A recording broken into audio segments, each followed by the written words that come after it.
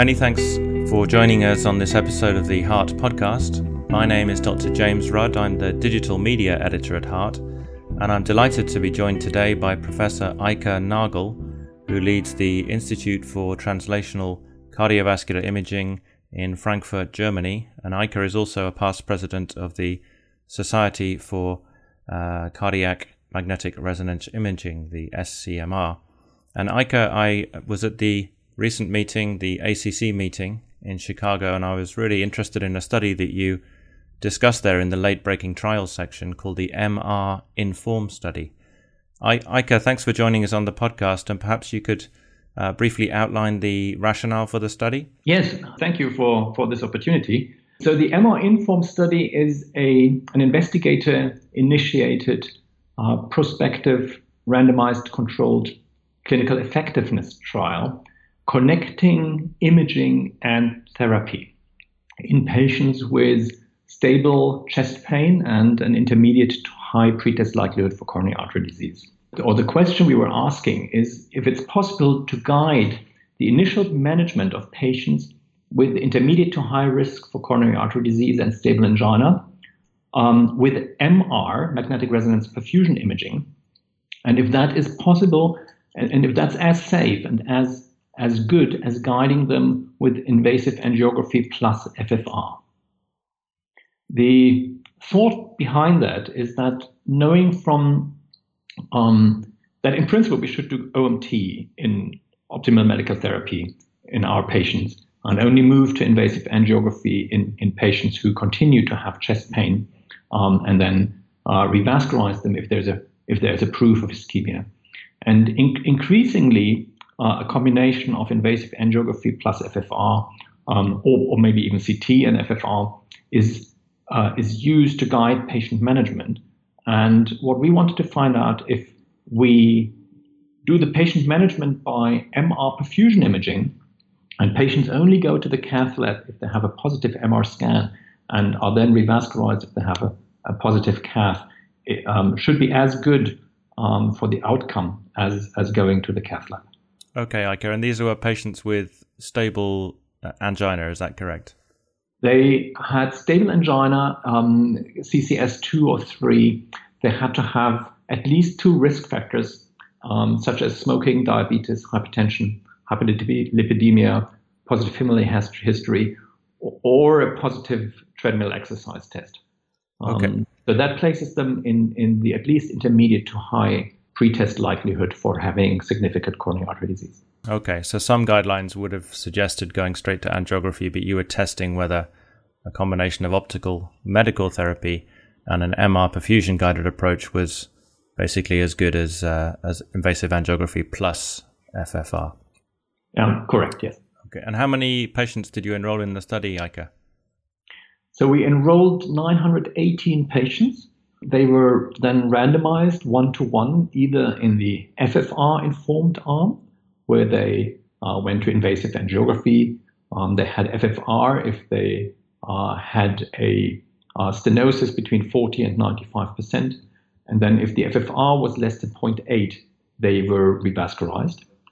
Or they were randomized into the MR-informed arm, where they were examined with an adenosine perfusion stress test using 1.5 Tesla MR, and then obviously they had cine imaging and late enhancement imaging. And if a significant ischemia was found on the MR perfusion test, then the patient were sent to invasive angiography and revascularized if feasible, and if there was a stenosis which fitted to the MR perfusion defect and made sense to be revascularized. We then followed up all patients for 1 year and looked at major cardiac events. And what did you find? Was there a significant difference between the two approaches? There was no difference in outcomes between the two groups. The event rate in the FFR-informed arm was 3.9% per year, and in the MR-informed group, 3.3% per year. Both methods are very safe. The event rate was low despite having a relatively high risk group of patients there. And there were no differences between the two. The the primary endpoint was a composite endpoint, which consisted of all-cause mortality, of non-fatal myocardial infarction, or revascularization of a vessel which already was revascularized during the initial procedure, similar to FAME. And if we look at the subgroups of events, we found 1 death in the FFR group and 4 deaths in the MR group. However, if you look at the reason for this patients dying, in the FFR group, the patient had a positive angio, had then a CABG planned and died before the CABG.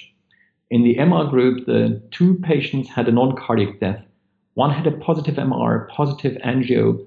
Again, a CABG was planned and the patient died before CABG, and one patient died after CABG. So if you look at those, it's not a difference you would find clinically relevant. In both groups, 8 patients had myocardial infarction. I think that's very interesting that the rate of infarctions did not differ at all between the two.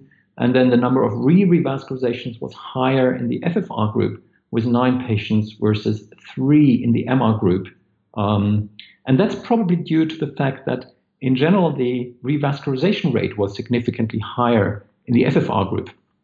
In the FFR group, 44% of patients were revascularized, whereas only 36% of patients were revascularized in the MR-informed group. And that's statistically significantly different.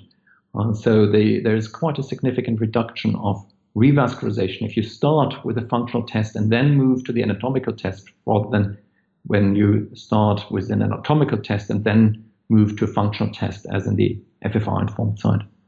That's really interesting. And how would you summarize perhaps the 2 or 3 main points of your study?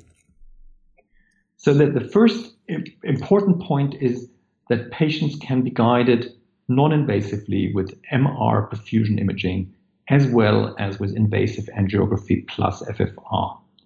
Second, both tests are highly safe. So the event rate is low for both groups, meaning we're doing the right thing, even in this relatively high risk groups. And third, even though we haven't done the economic analysis yet fully, it's clear that a non-invasive outpatient MR perfusion test, which then leads to fewer revascularizations, should be cheaper than having patients going to invasive angiography plus FFR and having more revascularizations. And in summary, I would conclude that MR should be considered much more frequently as in workup of patients with stable angina, and should in principle become the main gatekeeper before sending patients to invasive angiography. That's a fascinating study, Eike, and I'm assuming it's not yet published. Is that correct? Is the manuscript in preparation? Yes, we are currently writing up. Okay, I'll certainly put a link to the ACC website where the slides are available, and also to your website in Frankfurt, where readers can see the slides from the ACC talk. And Eike, just to finish off, perhaps we can talk for a couple of minutes about the latest NICE guidelines for the evaluation of stable chest pain. I'm assuming that your data from MR Inform came too late to be featured as part of the NICE guidelines. Do you think this, if it had come earlier, maybe a year before, this very strong MR data to be taken in context with the CE Mark II study, which was again very strongly supportive of an MR guided strategy. Do you think that might have changed the guidelines that we see where CT angiography is front and center?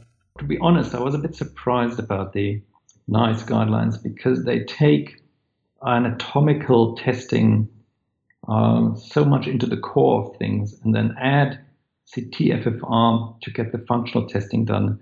And I don't think that approach is really fully supported by data, even without the MR-informed study. Clearly, the MR-informed study should make a difference because it's the only comparative effectiveness study which shows that if you combine imaging and therapy, you actually have a good outcome of patients. It's not about diagnostic accuracy. It's about how to optimally guide patient management. And I think we all understand that based on DFIR and FAME, using FFR improves outcome in comparison to just anatomical testing. And that's also reflected in the NICE guidelines to say you need CT FFR or a functional test after the CT to prove ischemia. Yeah. And if we compare now the MR-informed data, we compare the non-invasive testing primarily to this accepted best approach, invasive angiography plus FFR, and we end up with the same outcome. I think this is a very strong argument to use MR perfusion imaging as a first-line test. Yeah. In addition, obviously, there are two aspects, or there are actually a couple of aspects which I may want to add to the NICE guidelines. First is we see quite a few of patients with microvascular disease, and microvascular disease is something we can detect on MR perfusion imaging due to the high spatial resolution of the perfusion test.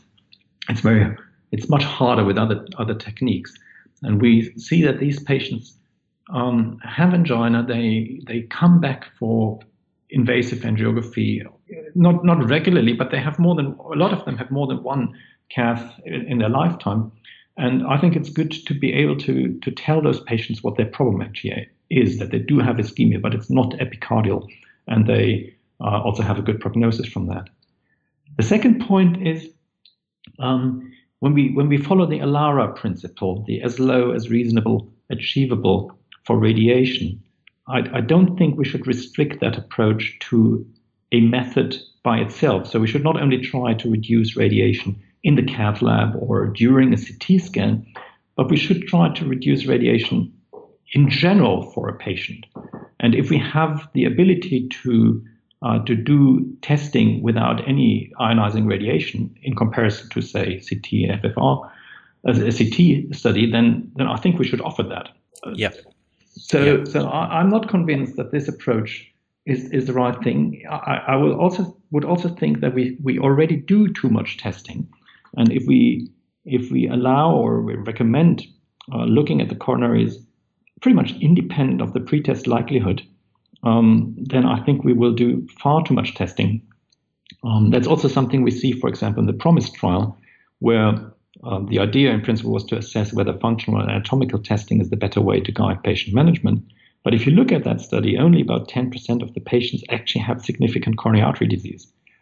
So we did 90% of patients where we did testing without actually having a positive result, which again was different in the MR-informed study, where about 50% of patients had relevant ischemia. Yeah, certainly it's a controversial area, and we have a few upcoming editorials and review articles on the new guidelines, and many of the authors make the case for MR and nuclear being much more relevant. And as you say, particularly with MR, the radiation issue is solved, so it's a very relevant test. I can add one sentence. Of course. That if you look at the new guidelines, they compare heart flow CT FFR with MR perfusion, and they say it has a similar sensitivity and a lower specificity compared to MR, which makes me even more surprised that they don't recommend MR as one of an earlier tests there.